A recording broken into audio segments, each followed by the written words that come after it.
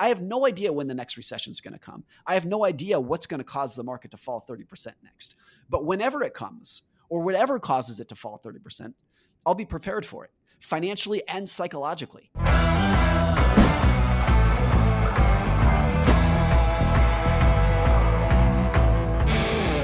All right, well, welcome back to Speak Up with Anthony Scaramucci. Today we have Morgan Housel. Now, Morgan sold 4.5 million copies of his collection of books. But I just told Morgan before the show started, he has to promise me a drink when he gets to the 100th million copy. Hopefully, obviously, we'll drink before that. But he is going to get to the 100th million copy because of his writing style, his insight into life. He's a modern day Ben Franklin. If Ben Franklin and Charlie Munger had a baby, it would be Morgan Housel, although you are a lot better looking than Ben Franklin. I was going to say that would be an ugly ass baby. No, Ben Franklin, you are a lot Charlie better Munger. looking than the two of them, but you are the international best-selling author. You are a partner at the Collaborative Fund, and most recently, the author of Same as Ever. You also wrote the book called Psychology of Money. I got to tell you, Morgan, I love both of your books for different reasons, by the way, because the Money book and the Same as Ever book, they had similar themes, but it really crystallized some things that you need to do if you want to have the great habits of success, become financially independent, but then just also understand what's going on around you in life. And frankly, your books were humbling for me because it forced me out of my perspective box to think about a much broader perspective. And that's what I hope we can do today for our Wealthion customers that tune into the show. Here at Wealthion, we want to help our community and audience learn as much as they can about money and investing so that they can build their own wealth and realize their financial goals. Morgan, with all your research across your books and your experience, let's start there. What's the most important lesson? What's the one thing about money and wealth? Well, I think you kind of hinted at it, Anthony, and thanks again for that wonderful intro. I think the biggest thing with money that impacts everyone, whether you are broke or a billionaire and everybody in between, is just the acknowledgement that it's a very personal endeavor. There is no one right way to do it. There's no one right way to invest. There's no one right way to save or spend. It's very personal. And what makes sense for me might be crazy to you and vice versa, and for everyone else listening. And I think that is like, we are all just products of our past. The past that I had, my childhood, my teenage years, my adult years, shape and influence how I view the world, as does yours, as is everybody else's. No question. And I think most financial debates, whether it's an investing debate, a personal finance debate, spending debate, lifestyle debate, the people are not actually disagreeing with each other. It's two people with different life experiences, different personalities, different goals, talking over each other, yelling over each other. That's really what's going on. So I think the single most important thing with money, regardless of how much money you make, is spending more time looking in the mirror and trying to figure out who you are, what you and your family want out of this. Like, money is a tool to give yourself a better life. And there's a bunch of different ways to use that tool. And I think a lot of money problems come when people are investing or spending or saving in a way that they think society wants them to do it. Like, I'm supposed to do this. I'm supposed to invest this way, but it doesn't fit their personality. And then they become frustrated with like, oh, I made some money and I'm investing and I'm spending it, but I don't feel any different. Or maybe I even feel worse. I think that's the core cause of a lot of problems. It's just not figuring out who you are. Yeah, and listen, I think there's so many aspects of the way you write that's brilliant, but I want to go into one aspect that I try to teach people, particularly my children, is the FOMO aspect. And so I watched this happen in the internet, Morgan, back in the year 2000. Everybody was chasing the internet. They're now chasing AI. It looks like we're chasing crypto again. We were running away from crypto. We're now chasing it again. Tell us about FOMO. Tell us about what happens to human psychology steeped and bathed in FOMO, the fear of missing out, and how it affects their investment decisions. This is a great story from Mark Andreessen, the venture capitalist. He also founded Netscape back in the 90s, of course. And he tells a story about he got to Silicon Valley. I think it was 1993. And as he told the story, he thought that the internet era was over then. Like his fear when he got there in 93 was, oh, I missed it. All of the big opportunity for the internet, it's gone. Everyone's already, and in hindsight, it's ridiculous. Hadn't even started yet. But the idea that like, oh, there was a little bit of gains yesterday, last month, last year, and like, oh, I'm late, I'm missing it, I got to go get it. That is the cause of so many investing mistakes. And the Andreessen example is actually perfect, because what happens when you zoom out and like, you're like, no, let's look at this over a 10-year period, a 20-year period, a 30-year period. You're like, that's where the gain was. You think the gain last month was big? Like, look what happens if you can actually stick around for a reasonable period of time. That's when you don't just make some money. That's when you get rich. That's when you get wealthy. And so much investing problems are people just like chasing returns that look good in the short term at the explicit expense of way bigger returns in the long run. I'll give you another crazy example here, because we have a lot of time to record. I can stretch my legs and tell some stories here. There was a story that I heard recently that in 2002, the wreckage of the dot-com bubble, Amazon bonds were like in wreckage, because people thought Amazon was going to go out of business. Maybe they almost did. And there were like two kinds of bonds that were trading. One was a short-term bond that was trading for, I think it was like 10%. And the other was a 10-year bond, a longer-term bond trading for like 9%. Now, that shouldn't be the case. The longer-term bonds should yield more. I don't want to get too wonky here, but like that, of course, that's how it should work. But it turned out that the investor who was buying the long-term bonds for a lower yield was Warren Buffett.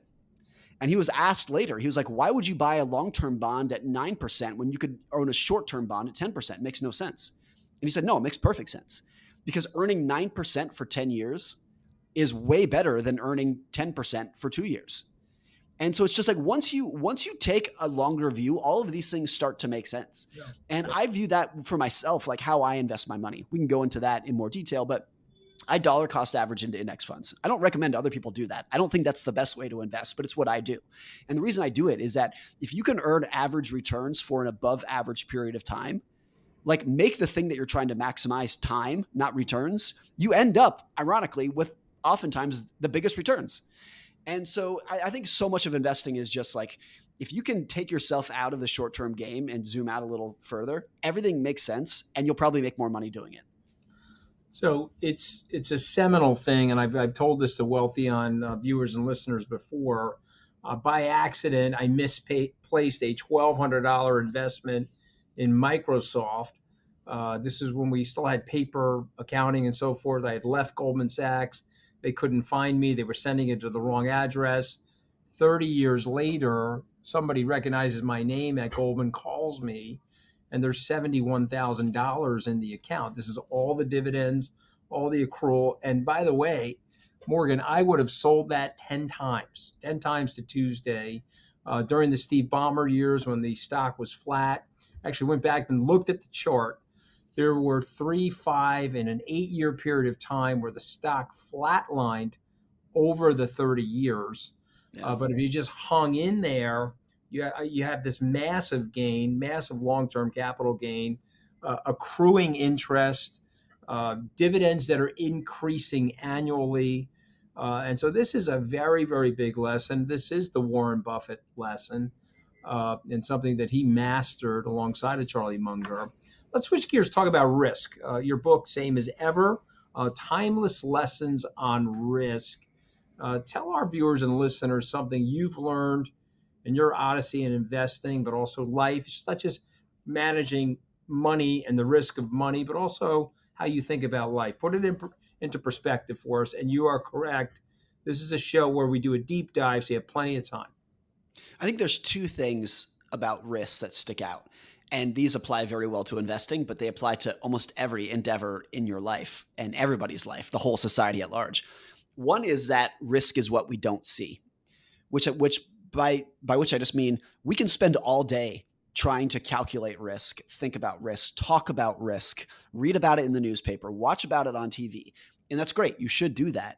But it's always the case that in hindsight, looking back, the biggest risk is the thing that was not on any of those lists that nobody was talking about. It's always a surprise.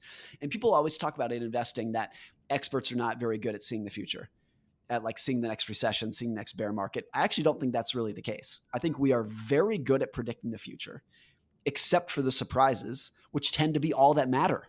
Those are the risks that actually move the needle. So if you think about the biggest economic risks over the last 20 or 25 years, I would say it was September 11th, Lehman Brothers not being able to find a buyer during one crazy night in September 2008, and COVID.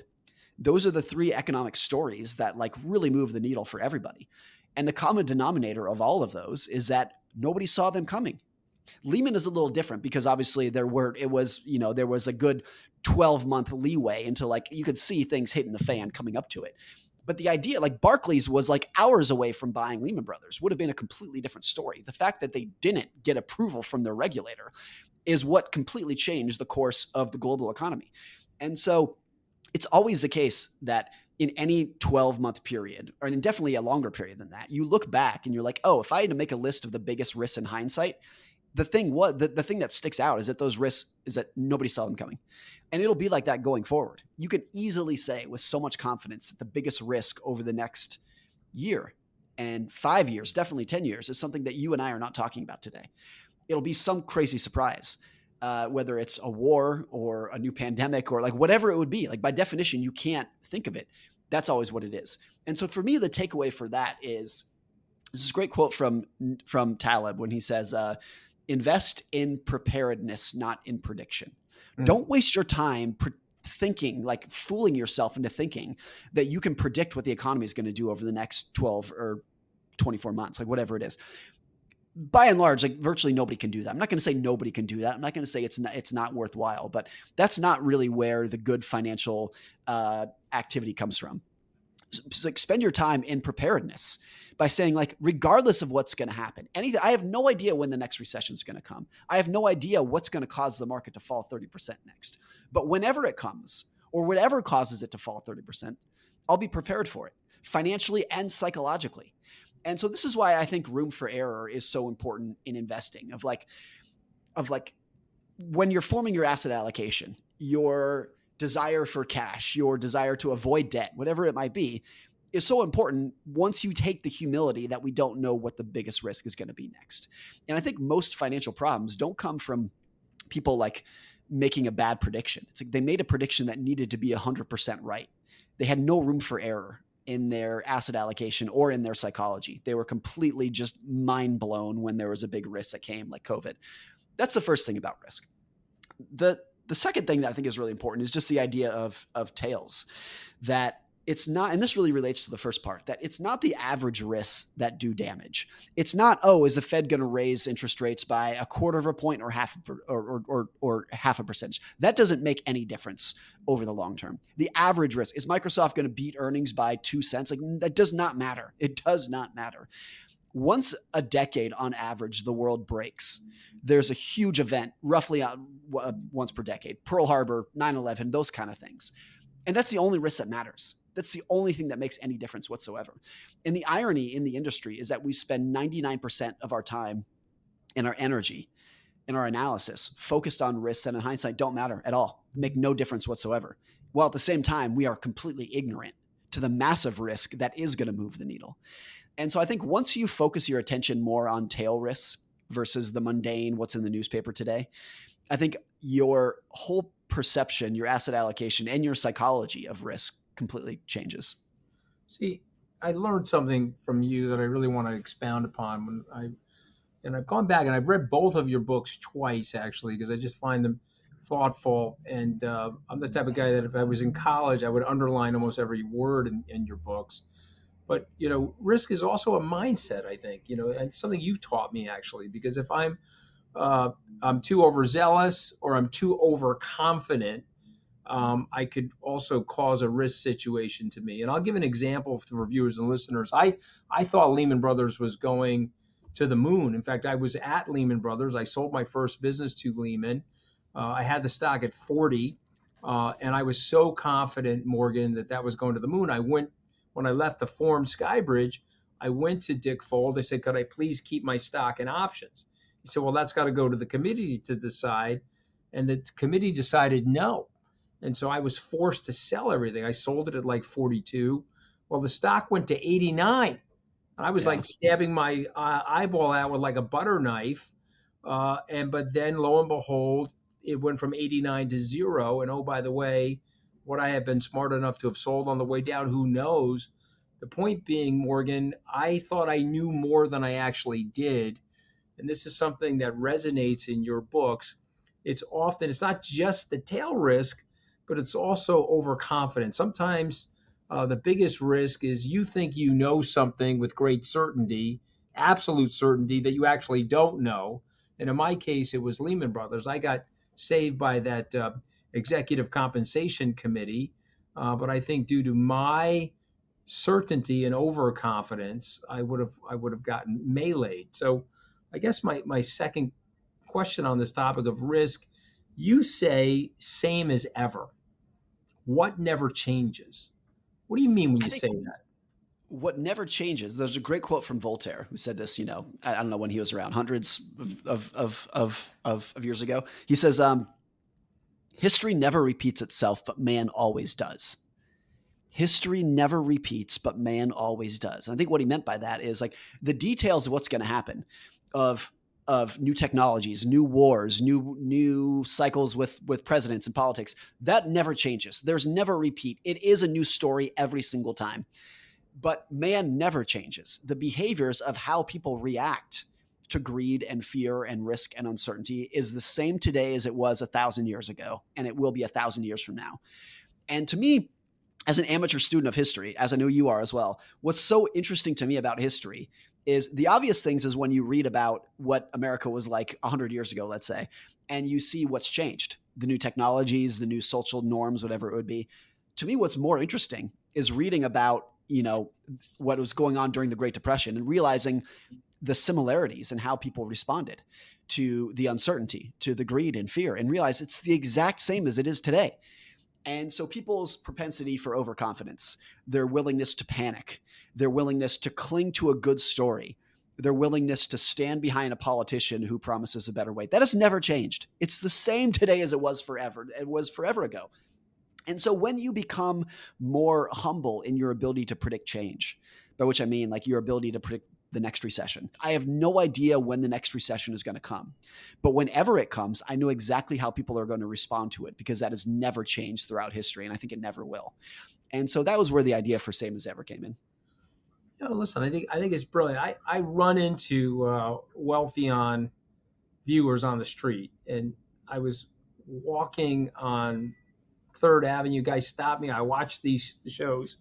How do you have so much confidence, is what this gentleman said to me, about the future, Wall Street? Aren't you just buying a piece of paper when you buy a stock? Or how could you buy a cryptographic code known as Bitcoin on the internet? Like where does the confidence come in terms of the society and in terms of the notion of investing? Okay. And so this is obviously from a person who had never read an investment book, but likes investing, is watching our show, but he just doesn't have the sense for it all. And therefore, a result of it, he's uncomfortable. How would you make somebody comfortable, Morgan, in what you and I do for a living every day? Well, I think there's a great quote that I heard from one of the Navy SEALs who shot bin Laden. He wrote a great book. And he said the key skill for a Navy SEAL is the ability to be comfortable being uncomfortable. And it's not how to be comfortable in the environment. It's being completely comfortable with the idea of saying we don't know what's going to happen next. Being completely comfortable with the idea of being like there are huge risks. That's why I'm obviously heavier. That's why I'm 10 pounds heavier than I should be, because I don't like being uncomfortable being hungry. But go ahead. No, it's the same. And obviously what you and I do is a little different than Navy SEALs raiding buildings. But I thought that was a great philosophy for a lot of things. And so my advice to that viewer who stopped you on the street is don't try to become comfortable. Most of the time in investing, comfort is correlated with risks that you're taking. You feel comfortable because you tell yourself you know what's going to happen next. You feel comfortable because you say, I know these stocks are going to go up by this amount. And that is associated with the risk that you're taking. That's the danger zone. So people were very comfortable in March of 2000. They were very comfortable in the summer of 2007, very comfortable in January 2020. And in hindsight, those are the moments when it was like, no, actually risk was staring you in the face. You just didn't know it. You were oblivious to it. Right. And so rather than being comfortable, I think the acknowledgement is saying you get paid to be uncomfortable in investing. Now, that's what you're getting paid for. Dealing with uncertainty is the cost of admission to doing well in investing over the long term. That's what you're getting paid for. And so the fact that, back to your Microsoft example, the fact that there were 5, 7, 10-year periods of pancaked returns where nothing happened, that is specifically why the stock has done well over time, because you had to put up with that nonsense, that BS. Mm-hmm. If you want an investment that's going to go up by a set amount every year, they exist. It's an FDIC insured savings account. And you're going to get the meager return that you deserve from that certainty that you get from that. So I think that's the takeaway. I think I understand why the knee-jerk reaction is, how do I become comfortable with this? But I think actually what you want to become comfortable with is dealing with an uncertain future. Listen, I think it's brilliant. I think it's brilliantly insightful. And I think you're making a bigger point, which is you have to ride out these storms. So yes, you are going to have some unpredictable things happen to you. But if you're in really high quality investments and you're able to hold those investments through the storm, the 9/11, the Lehman crisis, the COVID experience, you do quite well. And this has to do with compound interest. So tell us about compound interest, why you love it, why it's sort of this mathematical alchemy, if you will. This is the secret formula to success. I think the math behind compounding is counterintuitive to almost everybody. It's just our brains are not meant to handle compound returns. The way I've described it is like, if I say, Anthony, what is 8 plus 8 plus 8 plus 8? You can figure that out in your head in 5 seconds. But if I say, what is 8 times 8 times 8 times 8 times 8? Even if you're a math genius, you're like, I got to think hard about this. That's a really tough one. We're just not meant to handle compound returns. And you see that in investing as well. And I think a lot of this comes down to why it's easy to be pessimistic about the future. And I'll show you what I mean. If I said my kids are going to earn an average median real income of double what you and I are, that seems crazy. It seems like you got to boil the ocean to double the income of the average worker in the United States. It seems like such a massive leap. But if you're looking at, like, if you say, what does it take to double incomes over 30 years? It's an average annual growth of 2% per year, 2.2%, something like that. And so when you frame it like that, you're like, oh, it actually seems very achievable. But when you think about, like, what is it going to take to double incomes in one generation? It seems crazy. So it's just always easy to underestimate what you can do over a very long period of time. And I've been investing for 20 years. I think I made my first investment in 2004, thereabouts. During that period, there has never been a single day when you couldn't complain about 100 things going wrong in the world. At every single period, the market looked overvalued. The government was screwing up. Companies were not performing good enough. The national debt was too high at every single day. And during that period, with dividends, the S&P 500 is up 4-fold during that period. So you take this time period when everything went wrong. You had the financial crisis, you had COVID, you had everyone screwing up. And actually, if you look at what happened during this period, you're like, it was amazing. It was great. You 4-folded your money during that period. It's astonishing. And so it's just the difference between what small incremental returns can grow into over a long period of time. The difference between that and what our intuition is. So it's this ridiculous, powerful force that virtually nobody can fully wrap their head around because our minds are not meant to deal with compound growth. But I think the most resonating thing from your work or Mr. Buffett or Charlie Munger, if you can just hang in there, and you can start that doubling effect, right? And there's a good rule, the rule of 72. If you've got a 7% return, it turns out with a 7% return, about 10 years, you double your money. If you got a 15% return, turns out about 5 years, you double your money. Everything sort of works out to the rule of 72. And we sometimes have short-term thinking, or we need to pay for a sweet 16 or a bar mitzvah. But if you hang in there, try to put as much money as you possibly can on a weekly or monthly or semi-annual basis, it does pay off over the long pull. It certainly has for my family. Morgan, I want to take some questions from our audience. We have questions come in by email. I tell our audience who our guest is going to be. And this is a great question from Tim from Missouri. Are we in a secret recession? I am a contractor and work is slow. I see it with my peers. While the economy is good on paper, what's really going on? I think it's a great question, Tim. Thanks for sending it in. The two words that I want to pick apart from your question, and I don't mean this with any sort of criticism, is that you say, are we in a recession? And the next sentence, you say, I am a contractor and work is slow. This is the difference. Whenever we're talking about are we in a recession, you have to say, well, who? There's not one economy. There's 350 million people in this country who are all in their own unique situation. So at any given period of time, no matter what the economy is doing, some people, sometimes a lot of people, are going to be hurting, and some people, sometimes a lot of people, are going to be doing very well. And so overall right now, the median worker in the United States is doing very well. But that's the median. By definition, that means there are half the country is doing less than that, and half is doing better. I do think there is a sense that politics is playing more of a role in people's perception of the economy today than it ever has. It's always been like this, that if the guy you voted for is not in the White House, that you feel glum about the economy. And if the person who you voted for is, you feel great regardless of what's going on. But that skew is wider today than it's ever been. So by and large, this is not black and white, there are exceptions, but by and large, the majority of the people who say the economy is in the dumps right now are Republican.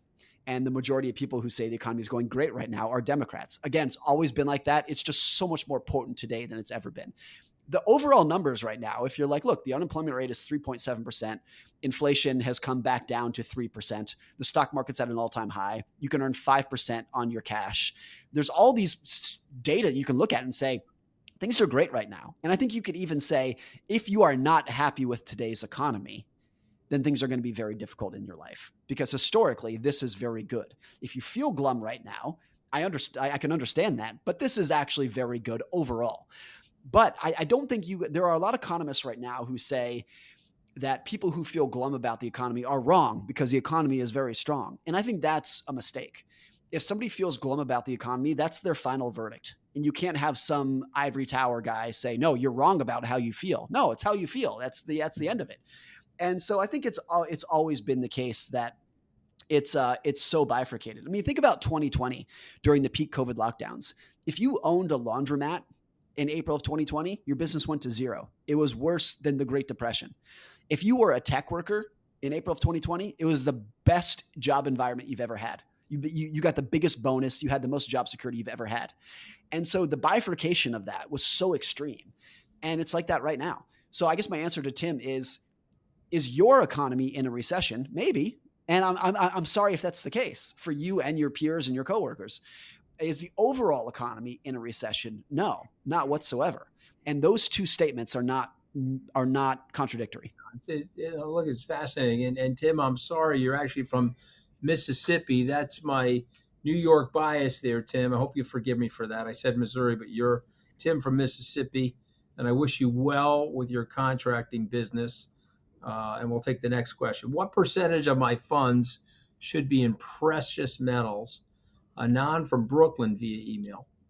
I don't know. And I'll tell you, it's obviously different for everyone. So without knowing you whatsoever, it's difficult. I can tell you for me, it's zero. But for other people, it can be and should be much higher than that. The thing with precious metals is that if you look at the history of gold over the last 50 years or so, since the gold window ended in 1973, whatever it was, gold has over a long period of time kept up with inflation. It has protected your money against inflation. But there are two big asterisks within that.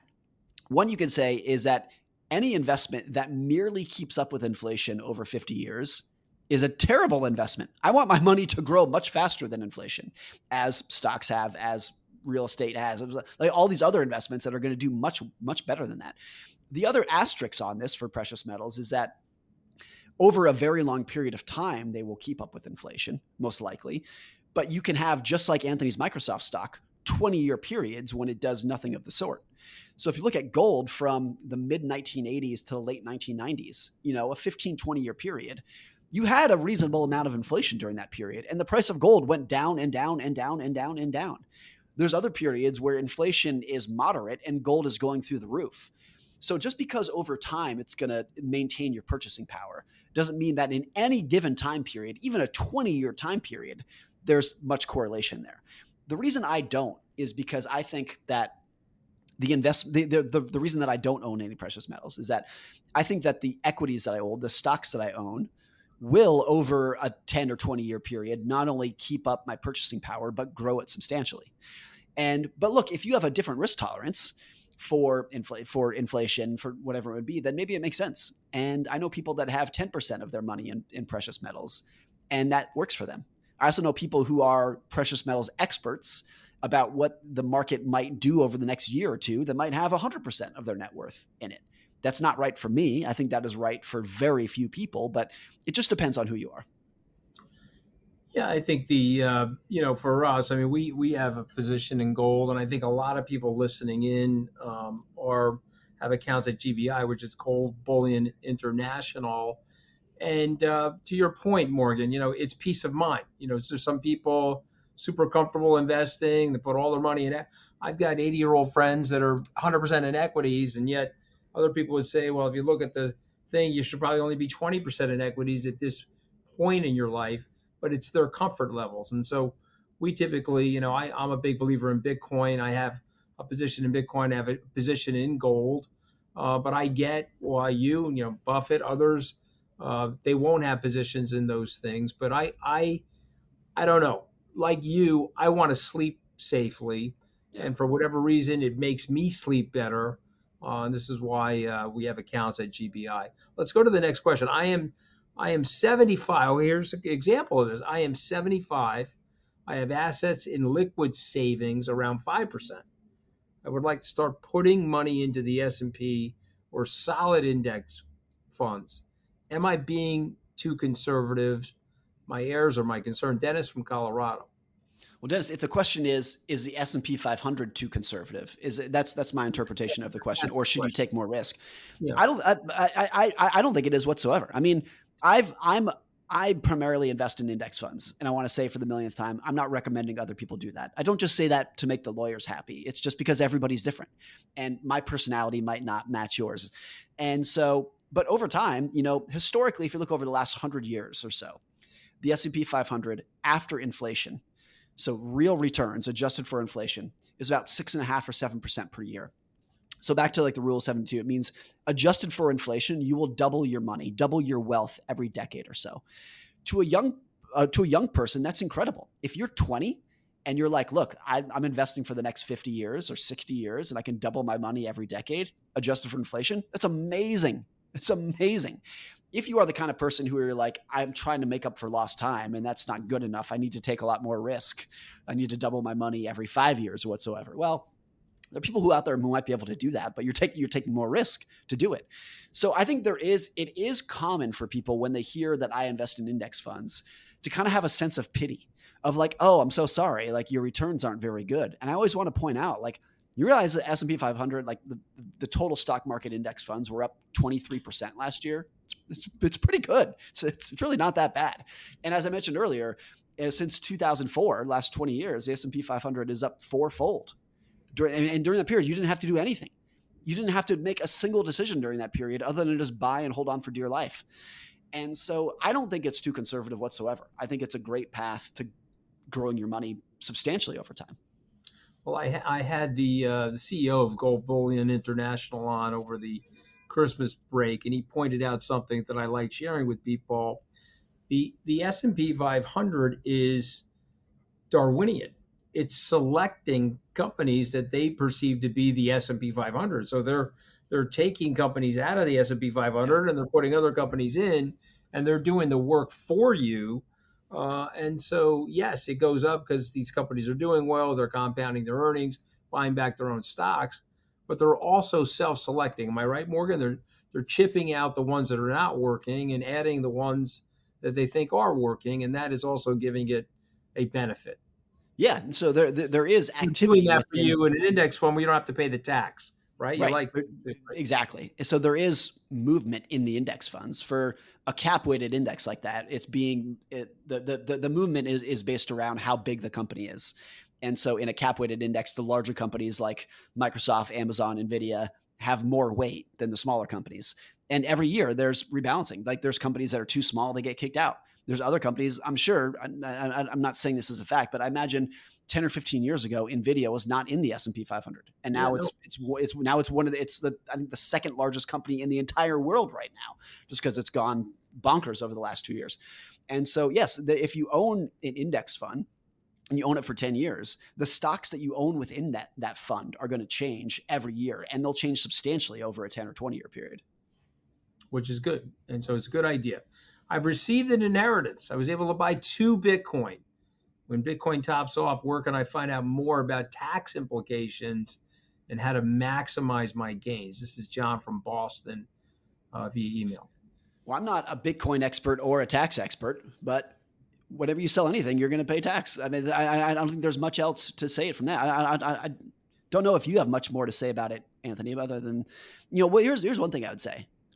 If you look at the wealthiest people over time, and use Warren Buffett because he's an investor and he's crazy successful, a huge percentage, a not insignificant percentage of that wealth is been by managing taxes, by not selling.